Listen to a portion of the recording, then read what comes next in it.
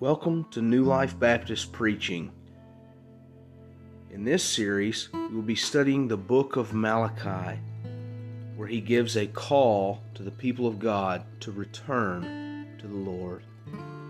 This book is full of hard rebuke and hopeful promise of the coming Messiah. We welcome you to subscribe and join us each Lord's Day so that you don't miss a single Sunday.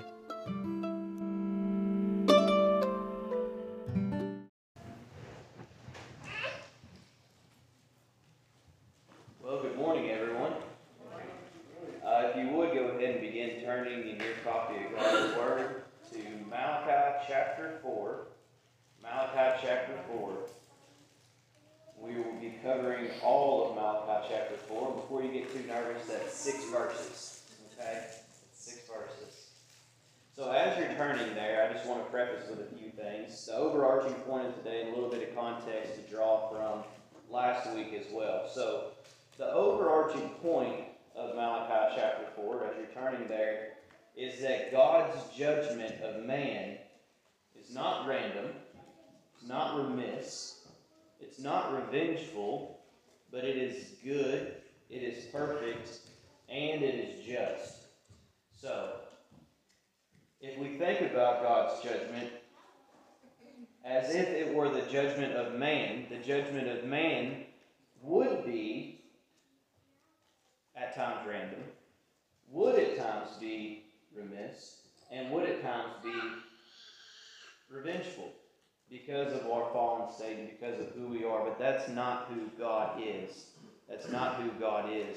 And as Chad had covered last week, in the conclusion of chapter 3, we see the direct connection between the end of chapter 3 rolling into chapter 4. It's always good for us to remember that although we break things up by chapters and verses, as this prophecy was laid out by Malachi, it was one continuous thought moving from chapter 3 discussed last week into chapter 4. So what was going on in chapter 3? Well, what was taking place is God was calling out through the prophet of Malachi the disobedience of the nation of Israel.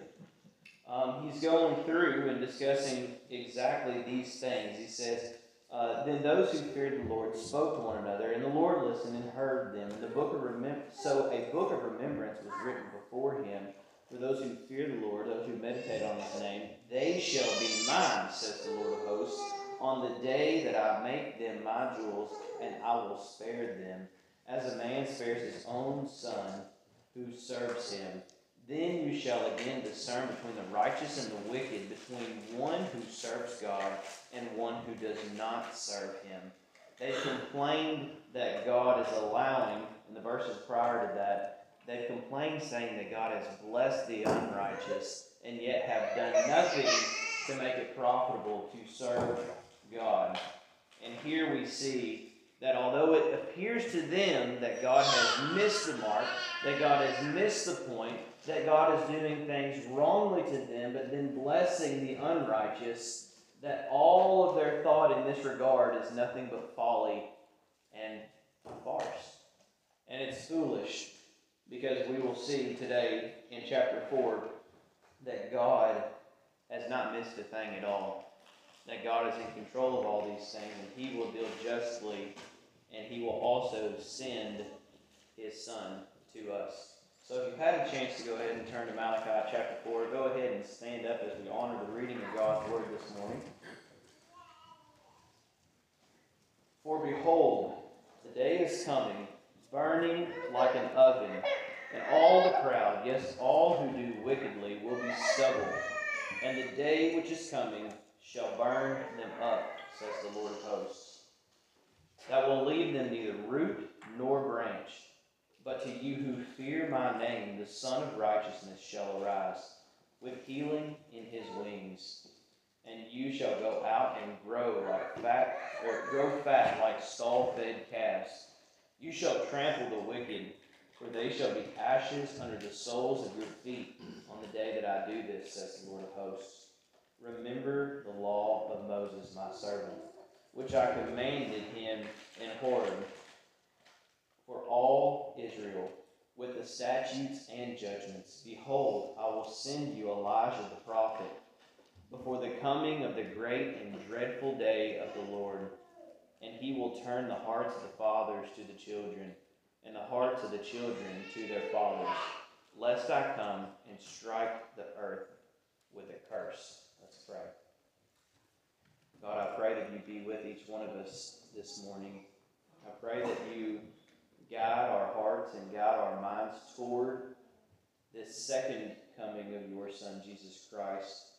Lord, it gives us great excitement to know that you have been faithful through all of your word and through all of time. We know that history is the story of Jesus Christ and the working out of your will being done. God, what a awesome portion of your word to be studying the book of Malachi, to see what you had capstoned at the end of this Old Testament and pointing toward the new, pointing toward the coming Messiah. And God, we thank you for the simple fact that we live in a time post the first coming of the Messiah, and that we are waiting for his second coming, that we know what salvation is through this covenant of grace that you've given us. God, we thank you. We belong to you. We thank you that you have blessed us with the indwelling of the Holy Spirit to understand these things. And God, I pray for those that are here today. I pray for those that may listen to this message at a later time. And I just pray for those in our community and abroad that do not have ears to hear, that their ears would be open to receive the gospel of Jesus Christ that you've given us. God, I pray that you use us in a similar fashion that you used John the Baptist to prepare the hearts, that seeds may be planted and that they grow to bear great fruit, that your name be boldly proclaimed to not only this generation, but generations to come until the return of your Son. We look forward to that day. I pray that you guide us toward having a mind of knowing that all righteousness and all judgment, all perfection is found in you and in your Son, and not in ourselves, but that you shepherd us along with the days that you've given us. I pray that we be obedient to you, and we look forward to your will being done on earth as it is in heaven. We pray all these things in the name of your Son, Jesus Christ. Amen. All right, we're going to be seated.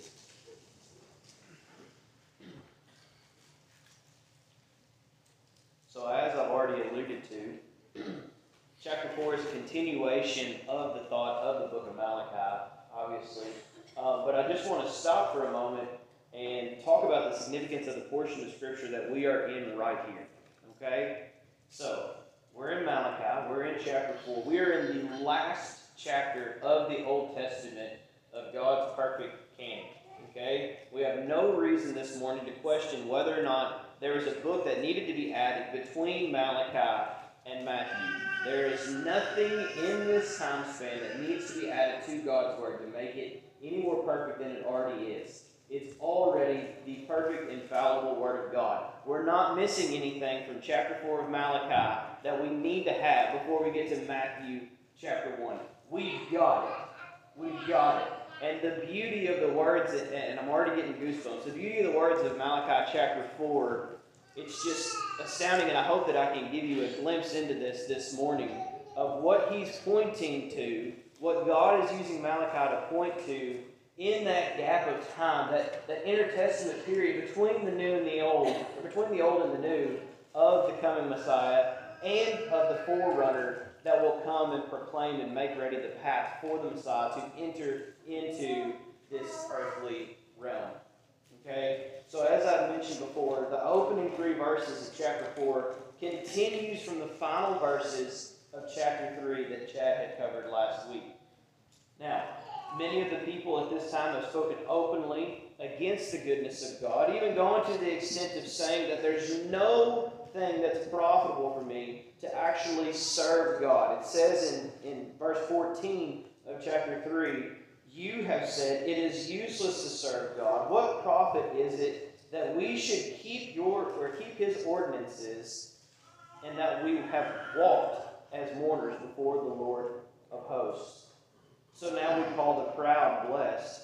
For those who do wicked are raised up. They even tempt God, and they go free. It would be very easy for us, through many portions of Scripture, to point out, I'm so glad I'm not like those people. I'm so glad I'm not like the people mocking God in Malachi chapter 3, or to think, I'm so glad that I'm not like a Pharisee.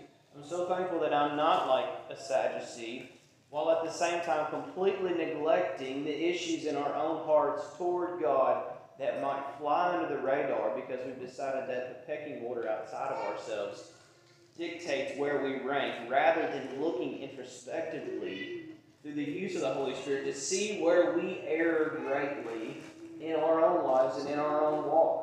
So it's easy to look at them and say, how dare they say that to God? But yet, how many times have we done similar things?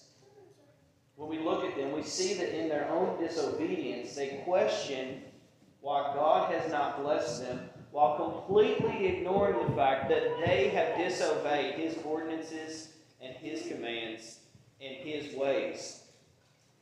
How many times have you disciplined your children, or how many times were you disciplined as a child, and you're thinking, well, why are they doing this to me? Or your child thinks, why is my parent doing this to me?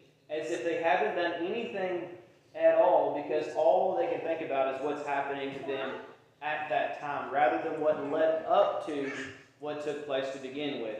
Why are you not blessing us? Why are you doing this to me? Why is it that they seem to be getting away with everything, but yet I'm in this condition, or I'm in this state? One of the most beautiful parts of chapter 4, especially the first 3 verses, is that they're not getting away with anything. They're not getting away with anything. And any blessing that's shown to us, we see is not from anything that we ourselves have done, but what He has done through us. They've ignored this. It's similar, as I was studying the passages, it made me think about the situation with Cain and Abel, correct? You see a difference here between the sacrifice given to God by Cain and the sacrifice given to God by Abel. Both bring a sacrifice. And the issue was not that Cain brought meat and that Abel brought vegetables, and God's a vegetarian, so therefore he was happy with Abel. It was not the product itself, it was the heart behind what was given. And what have we read through Malachi? What was the nation of Israel giving God? Giving them that which was sick, that which was lame, that which was not the first fruits, but far from being the first fruits. And then they asked themselves boldly, why has God done this to me? They know what He's asked. They've given less. And then they blame Him in the act. So similar to Cain. The final chapter of Malachi reminds us that the people that God will deal with wickedly and righteously, He will deal with them perfectly. He'll deal with them on His time. He'll deal with them in His way. And He will be sending, and He has sent, the Messiah. This is great news to the believer, but this is terrifying to the unbeliever. This is good news, and this is terrible news. As it says in verse 5, the day is coming, or before the coming of the great and dreadful day of the Lord. How can something be great and then be dreadful? So, if you're following along in your bulletin, I'll go ahead and jump right into the first point this morning. And that is this: there is misery for the wicked, and there is joy for the righteous. Misery for the wicked and joy for the righteous. And we're going to focus right now on verses 1 through 3. And I'll reread this just quickly, okay? For behold, the day is coming, burning like an oven, that all the proud, yes, all who do wickedly, will be stubble. And the day which is coming shall burn them up, says the Lord of hosts, that will leave them neither root nor branch. But to you who fear my name, the Son of Righteousness shall arise, with healing in His wings. And you shall go out and grow fat like stall-fed calves. You shall trample the wicked, for they shall be ashes under the soles of your feet. On the day that I do this, says the Lord of hosts, the day that He does The day that He's coming. The day that He's coming and He will judge the wicked and the righteous. That He will burn up the wicked like a burning oven. This is not the first time that the symbolism of an oven has been used in Scripture up to this point. Now, just to kind of get a little bit of a perspective, and I guess something that I had thought about while working outside this week. Did many of you all work outside very much this week? It was awesome, wasn't it? It was not awesome. I was trying to think of an animal that it would be awesome for. I'm not sure it was awesome for any animal. It was terrible, okay? We were getting up even earlier than we normally do, trying to get everything done before it was going to be a real feel of 105 or whatever it was going to end up being. It was miserable, wasn't it? It was miserable. But were you able to do things that you needed to do, that were really, really necessary? Were you able to do those things in that heat? And the answer is yes. If you had animals that needed to be taken care of, you were able to do that. If you had a responsibility that really needed to be done at the time, you were able to do that, correct? But when you compare that heat to the heat of an oven, the heat that we had this week was absolutely nothing in comparison. The heat was miserable. It was not enjoyable. It was uncomfortable, but it was bearable. You may not have liked it, but it was bearable. This burning like an oven, this return, this judgment that will burn up the wicked as stubble is not a fire that is bearable.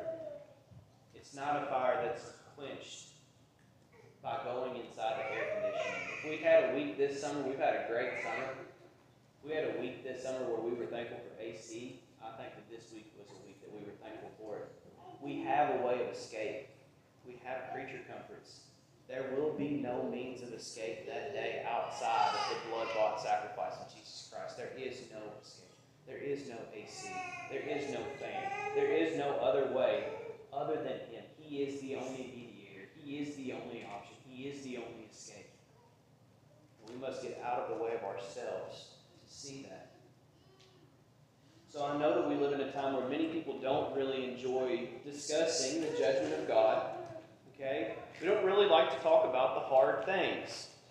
Our society likes to be perverse. We see that in movies and TV. We see that, or we hear that in our music. We see that everywhere. The perversity is just absolutely rampant. But whenever it comes to things that actually address the core issues of our nation, or of our society, or globally, we try to soften the edges, or we try to distract and deter from whatever the real issue is, because it's too hard to discuss, it's too hard to see.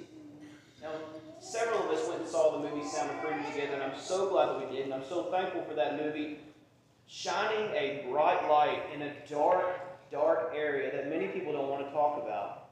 And it's similar from the pulpit when it comes to the judgment of God. But I'll commend you this.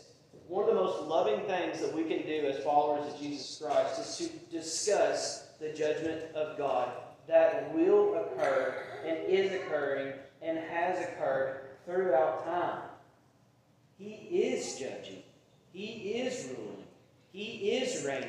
He is righteous. And a righteous judge is not going to let you go scot-free if you're guilty. Someone will pay for the sin debt that you and I have acquired. It will either be Christ Himself or it will be you. There's no escaping that. There's no escaping that. But although it's hard to discuss, it doesn't mean we don't need to discuss it. How would an unbeliever in your life, how would an unbeliever anywhere know that they need a Savior if they have no idea what it is that they need to be saved from? So I ask you this, is self-help Christianity enough? Is self-esteem enough? Is reading more books about how to become prosperous in this life enough? Is having your best life now the goal? How foolish. We can't help ourselves apart from Christ. And we'll see that when we read verse 2. We'll see that. The help that we receive, the growth that we receive, is not because of a book that we read, or not because a man spoke something to us in some revival meeting. It's not from anything that we can send somebody money for that we're going to be blessed tenfold because we gave some guy money for his plane. That's not what it is. It all comes through the triune God. All blessings come through the triune God. So how loving would I be as a father if I never warned my children of the danger around them?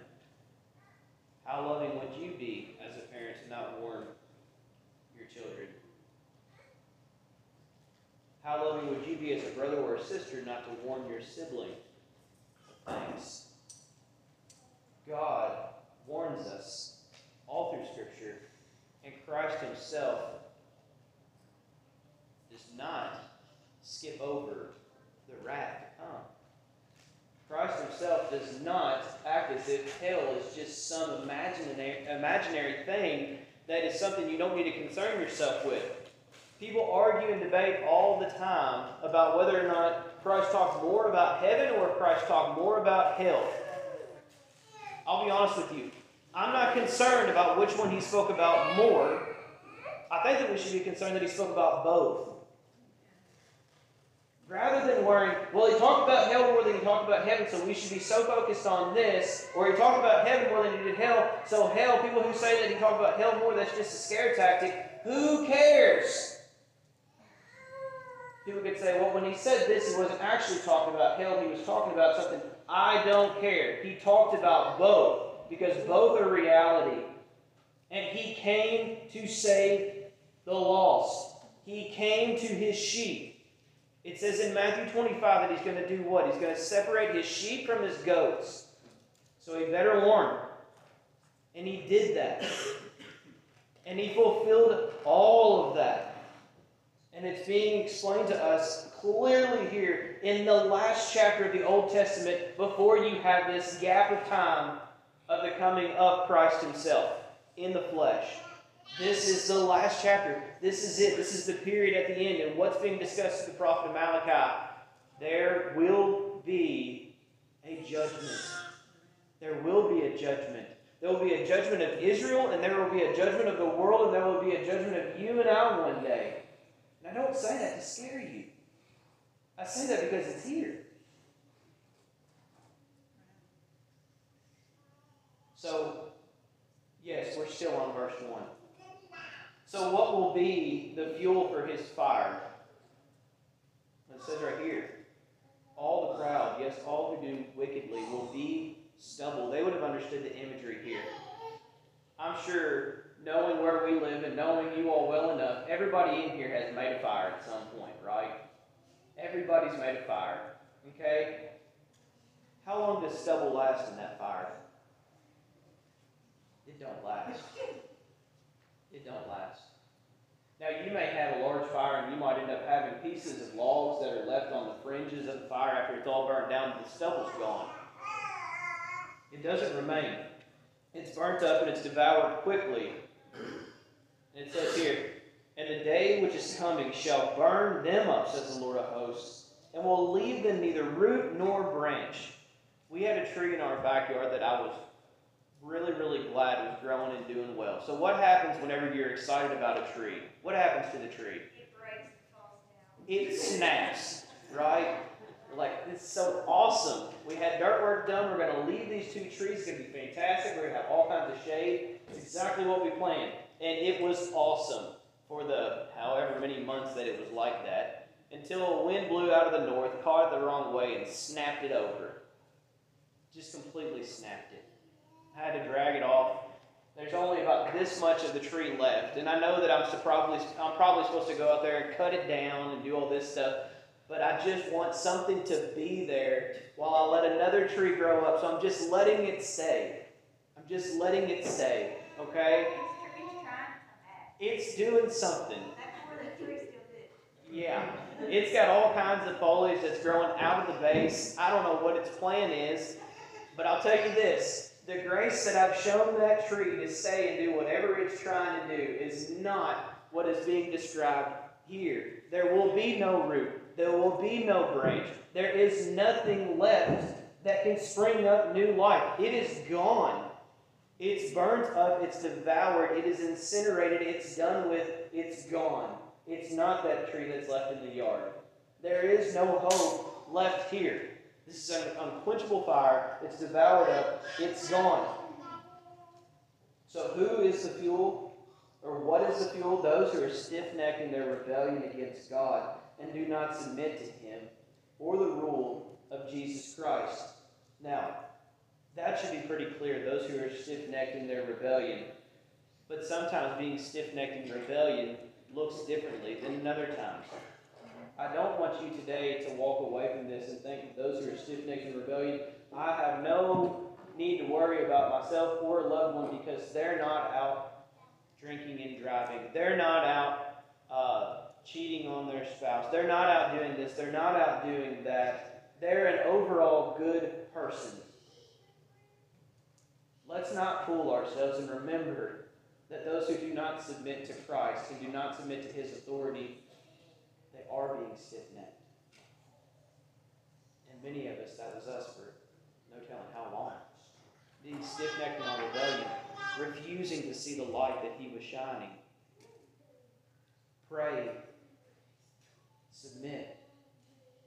Bend the knee. Today's the day. Let's go to Psalm 21, verses 8 through 9.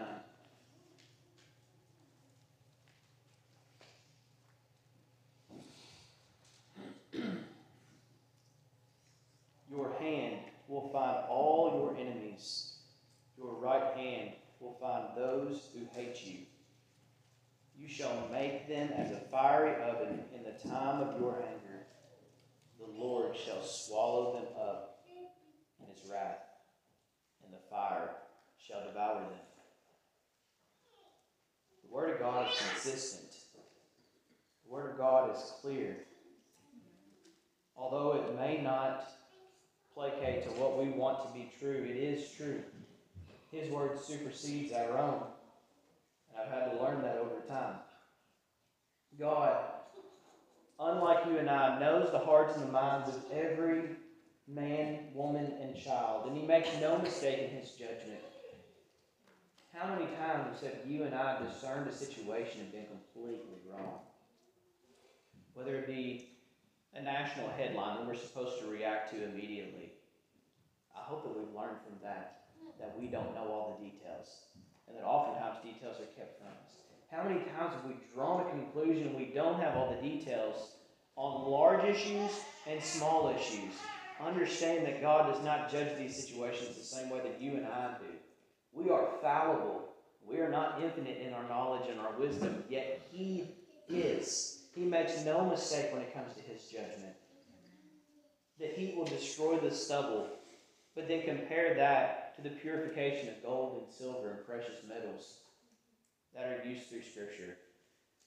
We started reading and studying through 1 Peter as a family the other night, and it was really, really encouraging to hear my kids rattle off different portions of Scripture that connected to the beginning of 1 Peter when they talk about going through trials and the purification that comes out of that, more precious than gold and silver.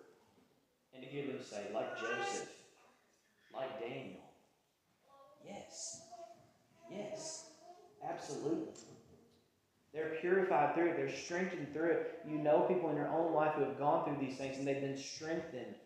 And you know people who have gone through things and as stubble have been burnt up and are not able to rebuild it afterward.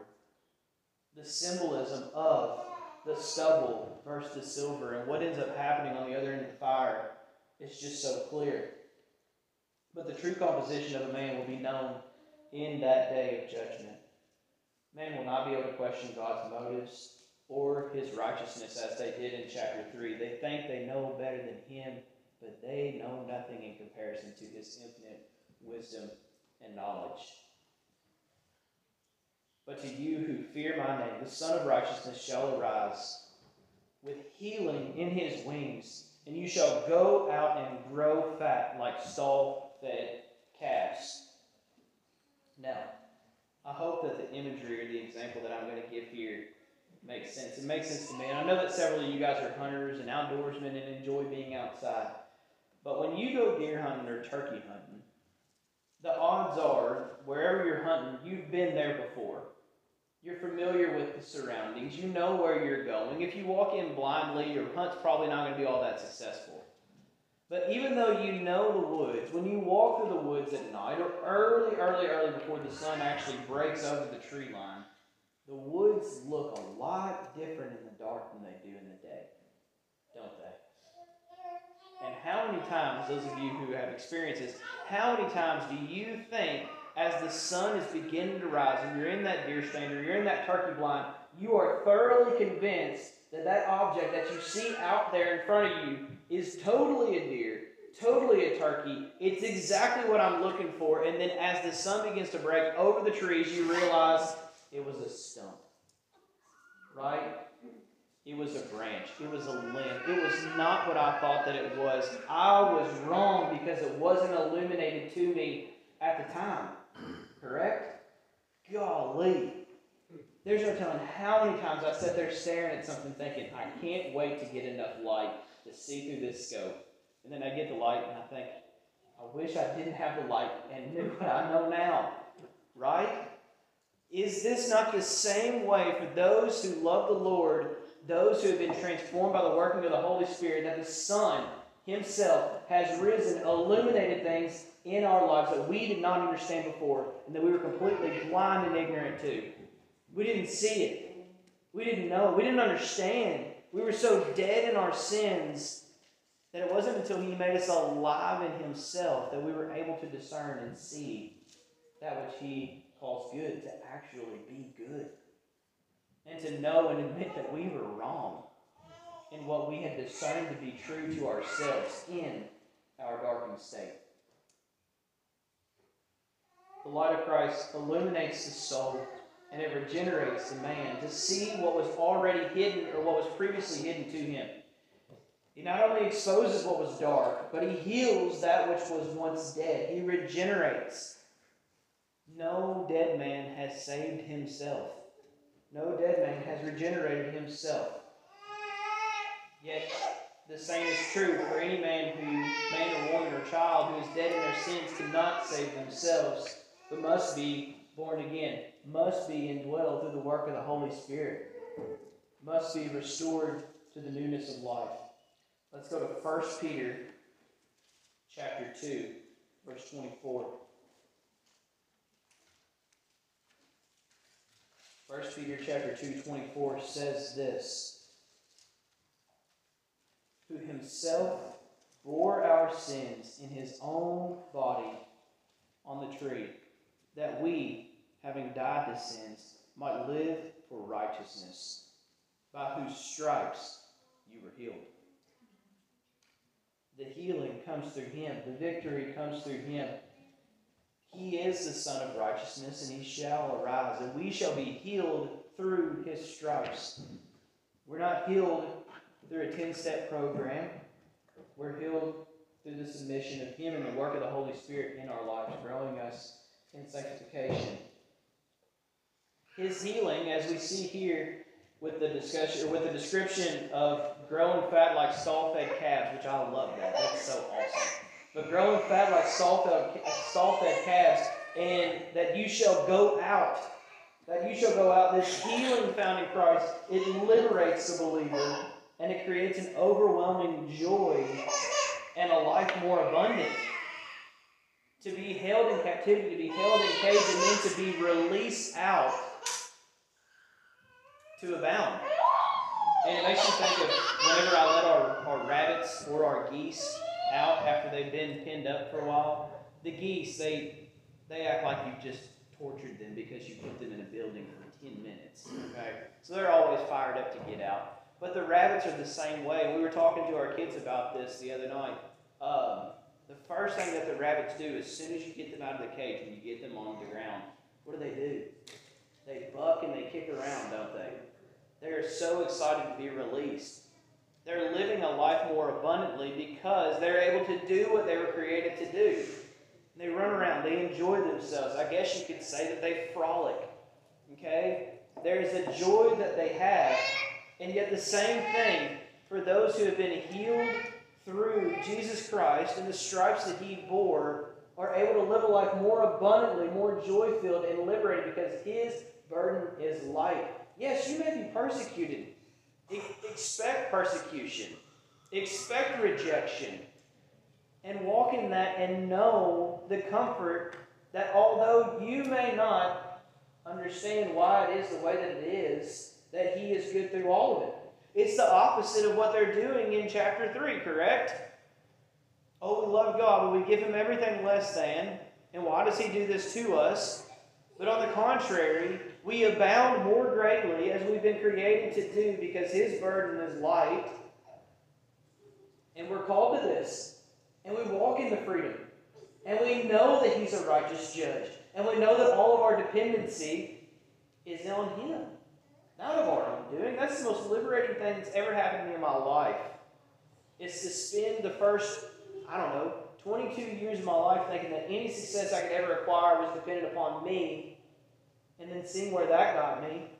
And realizing that any success that I would ever be able to have would be through Him. And not of me. And to get out of my own way. A life more abundantly lived. It wasn't anything I did. I did nothing. I still wanted the control. But yet He healed me through that. He saved me through that. And He's blessed me because He did those things. Not of anything I did. I assure you of that. In verse 3. You shall trample the wicked, for they shall be ashes under the soles of your feet. On the day that I do this, says the Lord of hosts. You may say, that doesn't sound very kind, to which I would say, okay. It may not sound very kind, but it is right and it is just. And we may be looking at the symbolism that's given here through a lens that doesn't really make much sense because we live in a time that's removed to this. So I'll explain a little bit of context here. And I did not know about this until, thankfully, I studied. So it was common at that time. You would have a lot of ash. There's a lot of fires.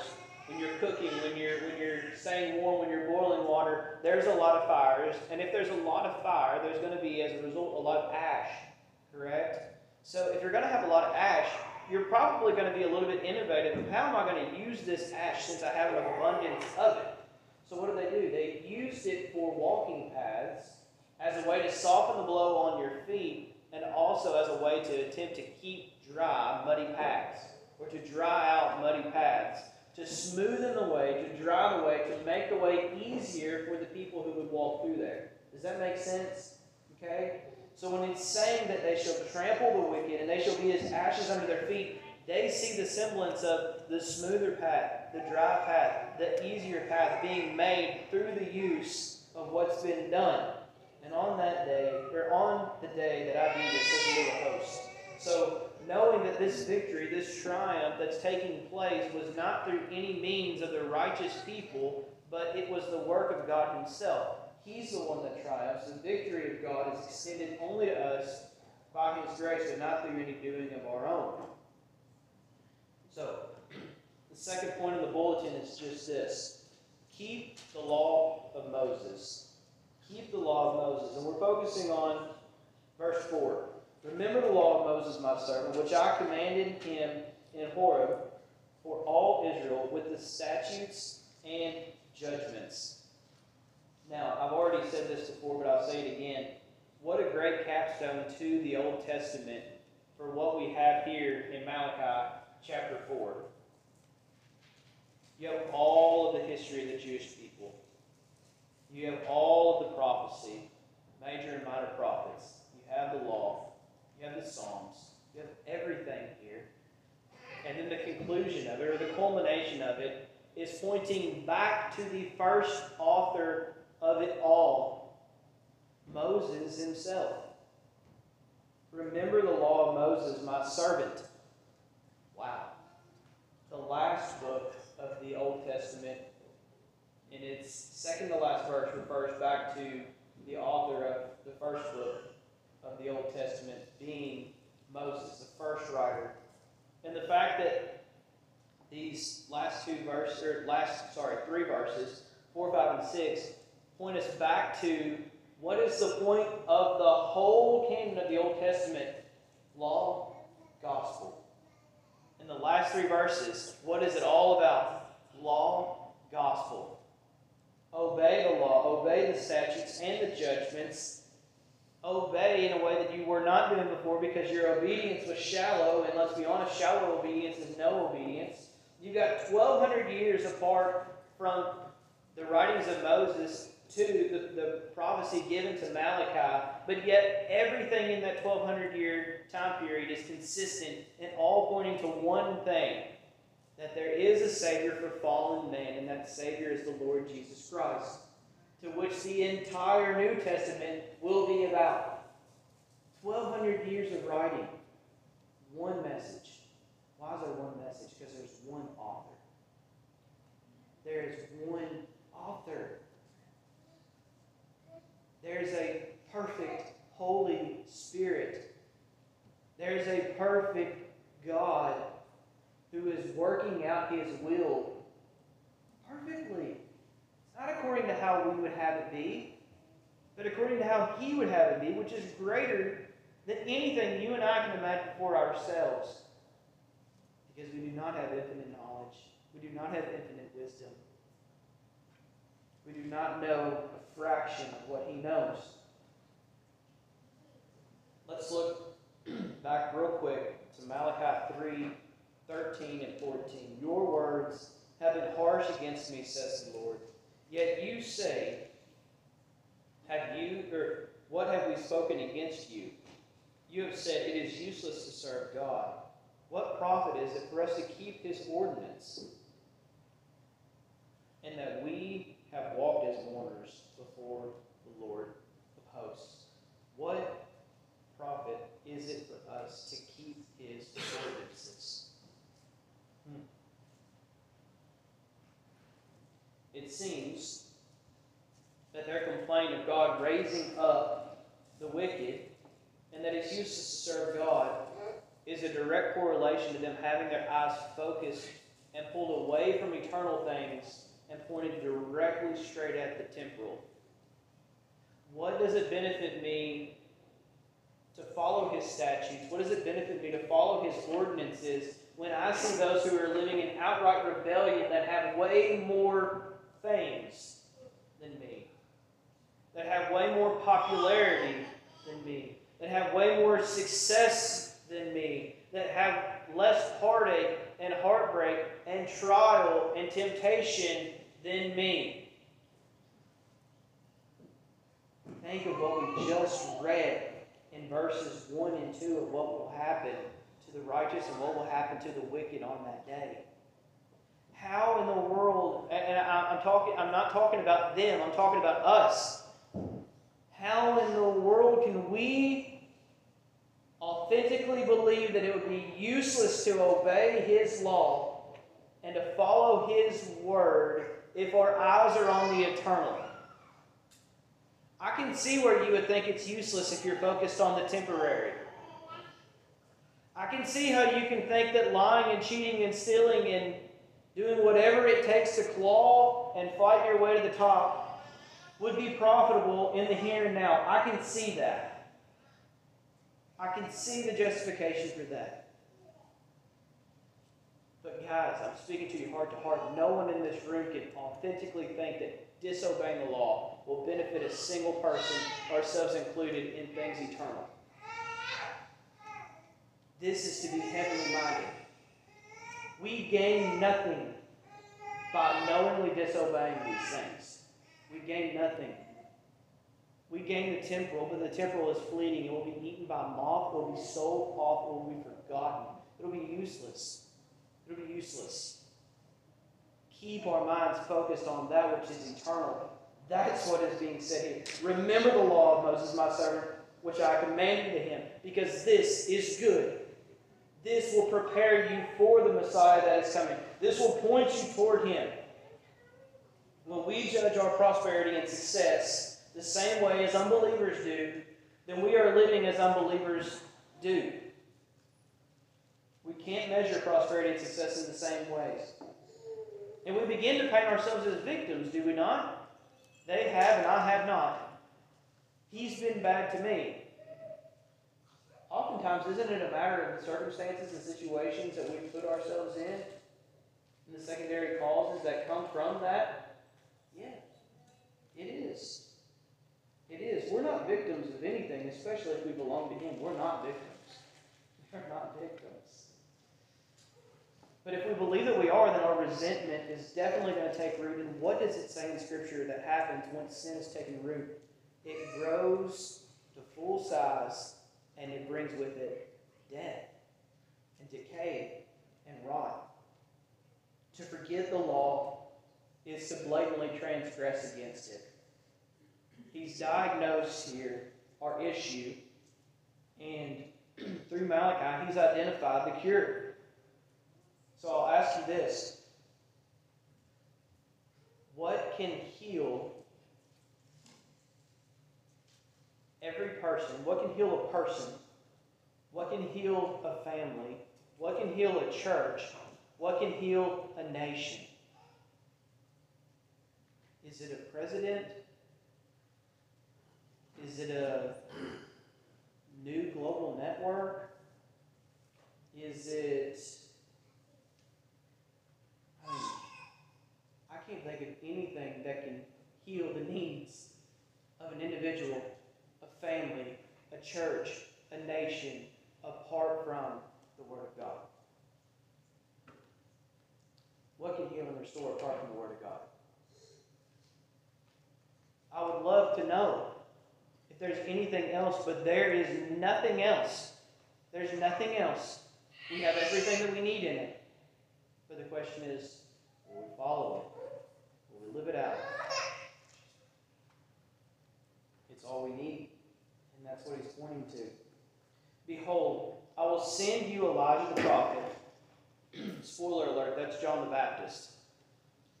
Before the coming of the great and dreadful day of the Lord, and he will turn the hearts of the fathers to the children, and the hearts of the children to their fathers, lest I come and strike the earth with a curse. So the third point here is to anticipate the coming Messiah.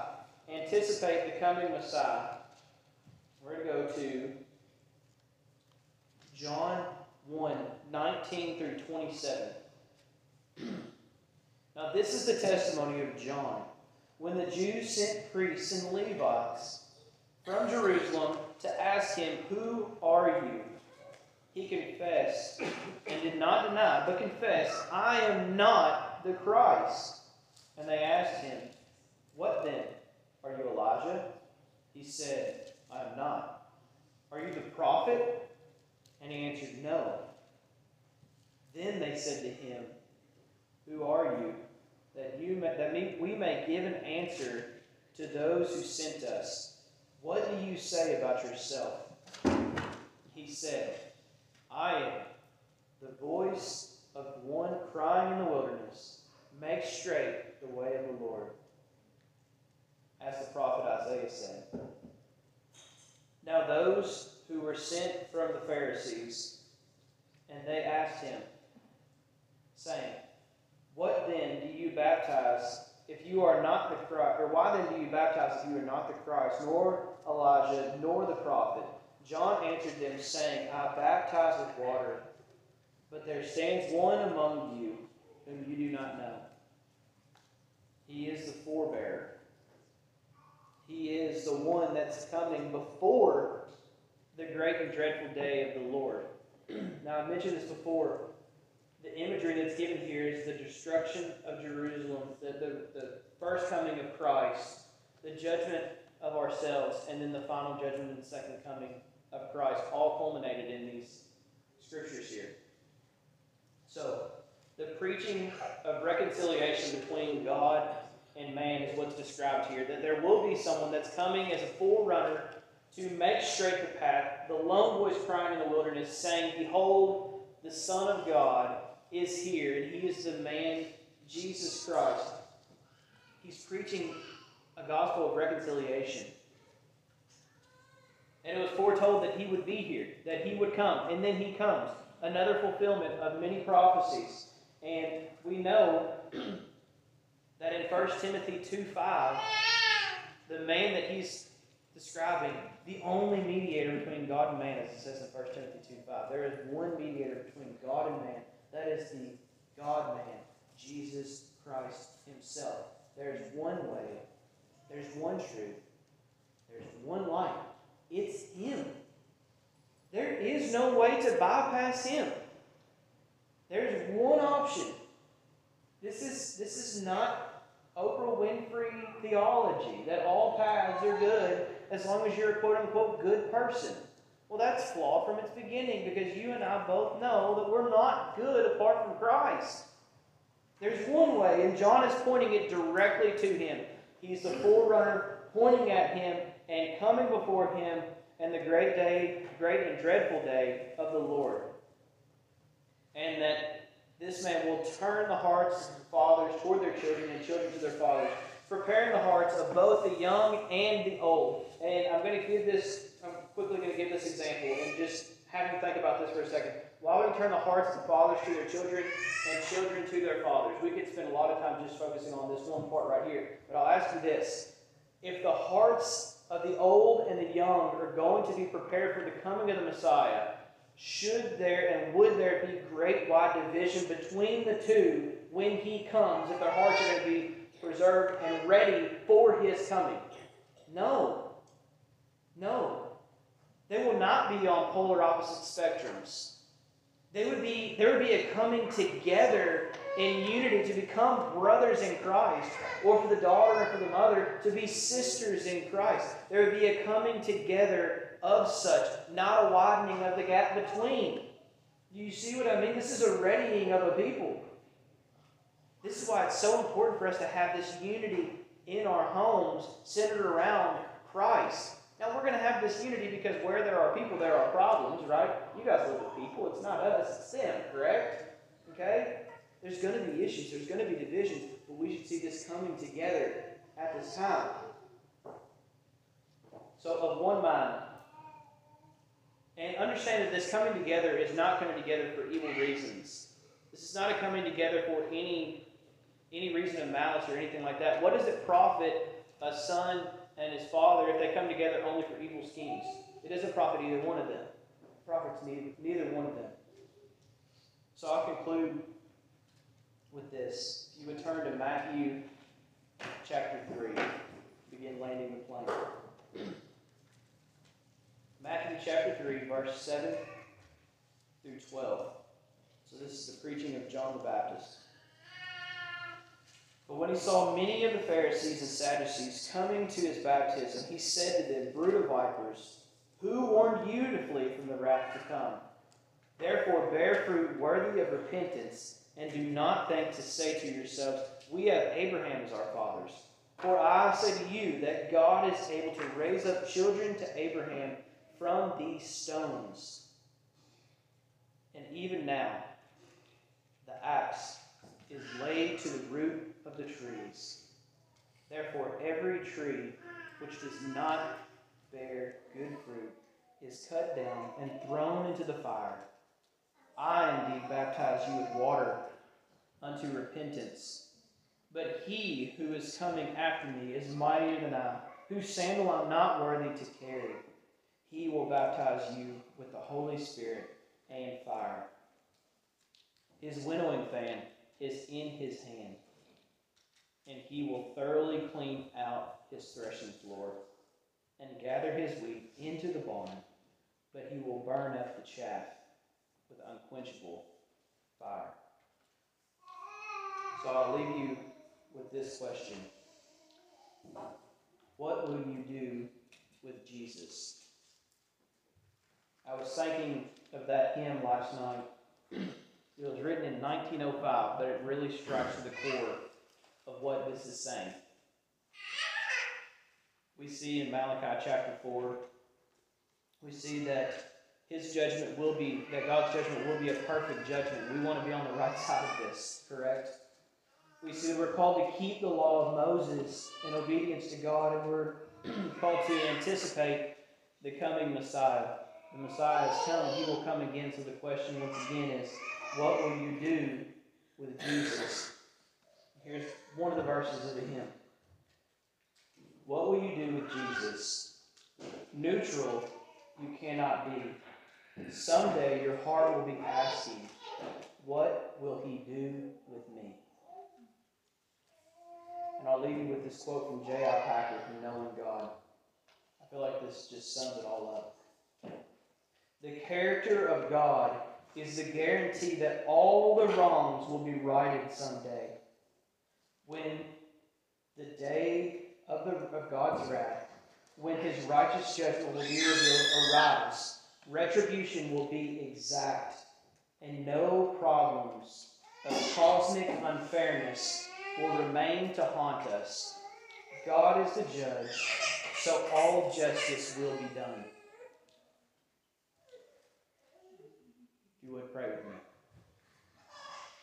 God, we thank you for this morning that you've given us. We thank you for, yet again, another time to dove into your word and to find that it's so deep that we cannot fully grasp all of it on our own.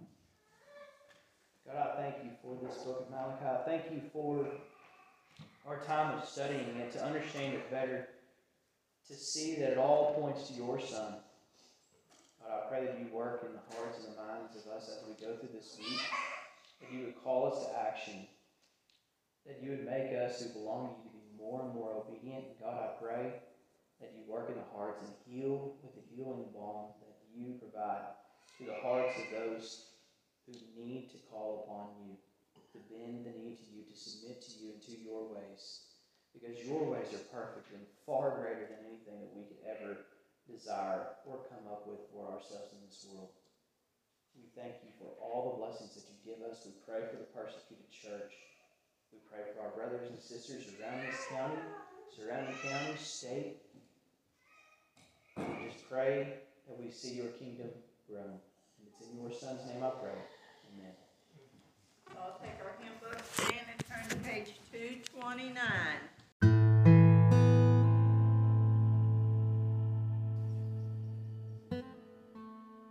Thank you for joining us at New Life Preaching Podcast. We welcome you to return each Lord's Day as we study the book of Malachi and the call to return to the Lord.